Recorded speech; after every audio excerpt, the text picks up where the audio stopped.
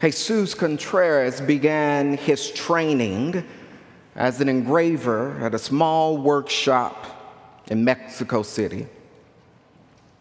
In 1881, he was awarded a scholarship to go and study art in Paris.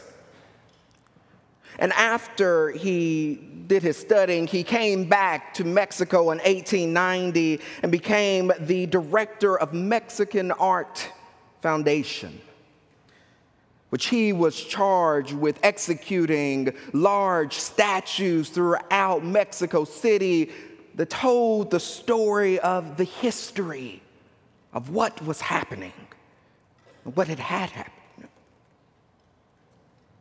So, he is known famously for his sculpture, the Malgré Tout, which means in spite of everything. This sculpture evokes the state of mind of a changed woman, face down to the ground, shackles behind her, strains her face, expressing the universal feeling of discontent, that freedom just might not ever happen. After the Mexican Revolution, it was a huge political movement for the state to restore how women should be in society. Docile homemakers, submit to authority, don't get out of line. And it was this sculpture that helped move women along in believing to resist the oppression, to become something they did not want to become. The sculpture that assisted the attitude of women in Mexico. As our own Isla Stewart summarizes in her thesis, the impact of this sculpture was politically and socially different than any artwork before. It was public, it was confrontational, and it went against the state. And one of the most important aspects of the sculpture is that she is suffering. That you see this on her face, you see this in her body as she lays face down to the ground with chains behind her. But she becomes a hero because she's not diminished to her sexuality, but she manages to show virtuous characteristics in spite of everything, because she will get free. It's a story of resistance and of opposition. It's a story of the in spite ofs and the managing to find a way of freedom, even in the most obscure way. And today's passage takes that to heart. Just from the first line of the text, we, the readers, realize everything is about to change. For there was a king who knew not Joseph. The only time you probably ever hear me recite the KJV version of the Bible. We've just read and heard multiple chapters of a different book sharing the life of Joseph. We had to go through deceit and lies and being trafficked by his own brothers.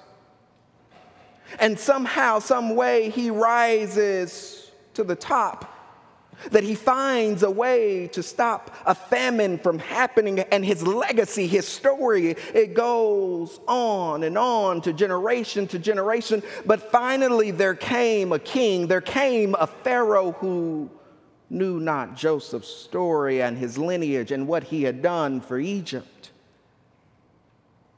And if we've learned anything of tyrants through history, in order to be successful, you must have someone, something, some group to become the enemy of the state.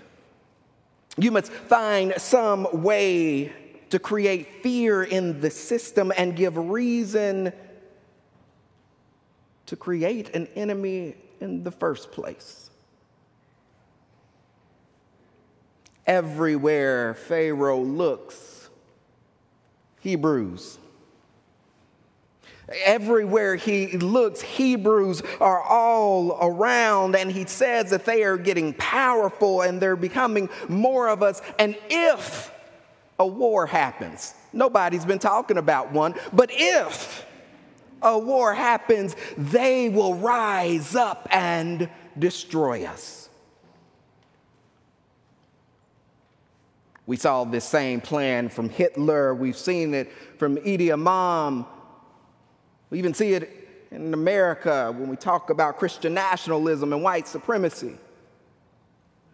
Pharaoh looks around and he sees so many Hebrews and blacks and Mexicans and Asians and migrants and I'm sorry, let me get back to the historical critical method.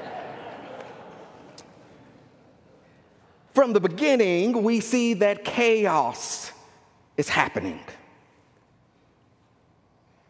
And I need to just let you know for today, I get that Moses is part of the story. And we like to jump straight to Moses, that he was drawn out of the water and he drew out all these things and the other characters in the story. We want to lift high the patriarch, and he will get his time in the next couple of weeks. But today, the liberators in the text are 5 women. And it's not lost on us that Pharaoh sets a rule twice to get rid of the Hebrew boys because the women are not a threat to him. He tells Shiphrah and Puah, when you act as midwives, when you sit on the birth stool, as soon as you see a male, kill them. And much like the Malgré Taunt, bound up by societal norms and expectations, these women with smirks on their face know they will find a way toward freedom, toward resistance. See, I like to imagine that the women are interrupted from their meeting with Pharaoh because there's a woman on the south side who's bearing a child and in labor. She's feeling the pangs and she's counting how long between each contraction, trying to hold off before the midwives have come, but the pains are getting greater and greater and greater. It's not her first child, so she knows what to do until they get here, but she's frightened, she's in pain. And somehow Shiphrah and Puah, they get there and she begins to calm. She begins to calm down. They get in position and they just hope that the babe is not breached. They tell her to push just a little bit and they see ahead and they begin to get excited. Puah wipes the sweat from the Levite woman's head and tell her just one more push. One more good push, make it all happen. One more good push, and she pushes with all within her, and out comes the child, and Shiphrah freezes. He's beautiful, he's healthy, but it's a boy. She takes him to the water bowl and begins to rinse him off as Puah stays with the Levite woman to help her deliver the placenta. But she continues to see the worry on their faces and she keeps saying, "What's wrong? What's wrong?" And at the same time, they both say, "Kitov." Life is good here.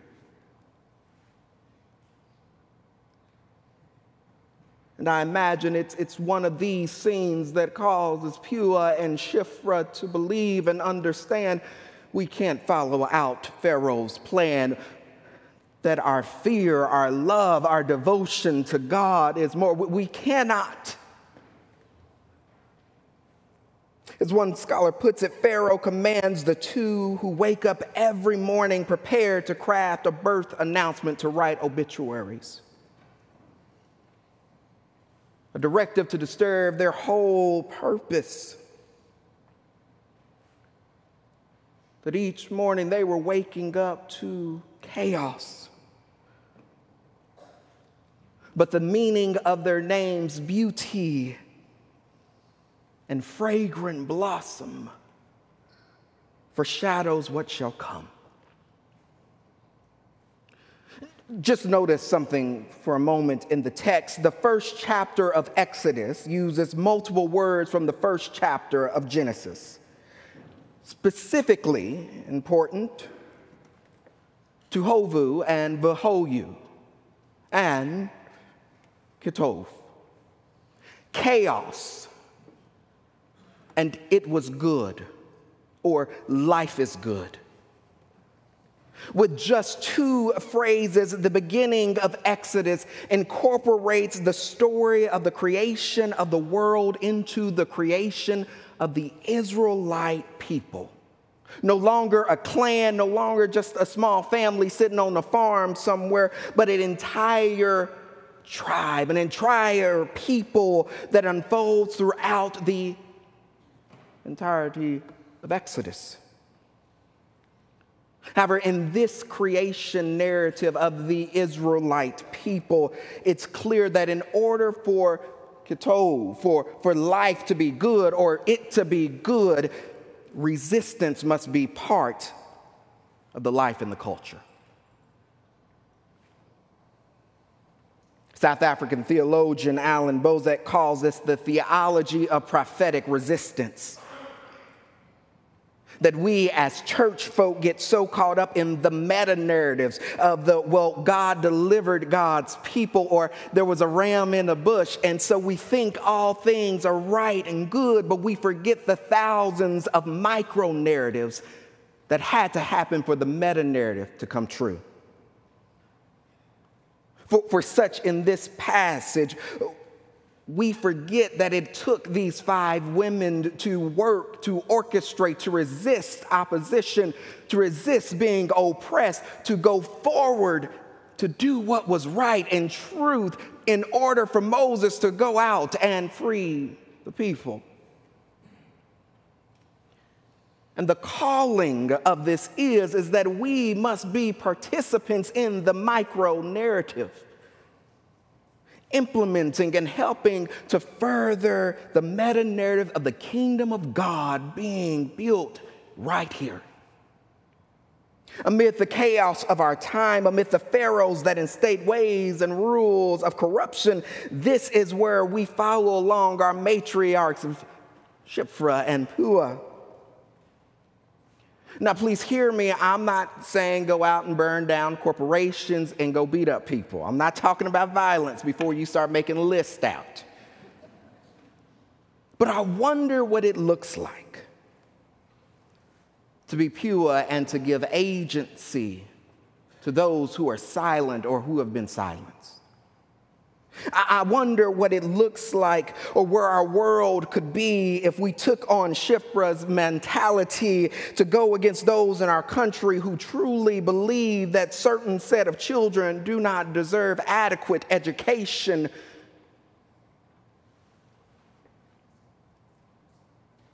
I wonder what we would be like if we took on being Miriam and ran out to find help and to love the orphans in our society. I wonder what it would be like to take on the courage of the Levite woman to build an ark of safety for our children who are in dangerous waters of bullying, gun violence, and in the midst of miseducation in our system. I wonder what it would be like to take on a theology of truth rather than opinion, hope rather than fear, togetherness rather than singling out. I wonder what it looks like if we just, in spite of it all, work toward furthering the will of God. So that when the pharaohs of our society come up to us and say, "Why have you done this?" May we say that in spite of everything, there is a way for God's grace, God's justice, God's love, God's mercy to overthrow and prevail over oppression and hate. I wonder what it looks like to be a Shiphrah and a Puah right now for the sake of our world. Amen.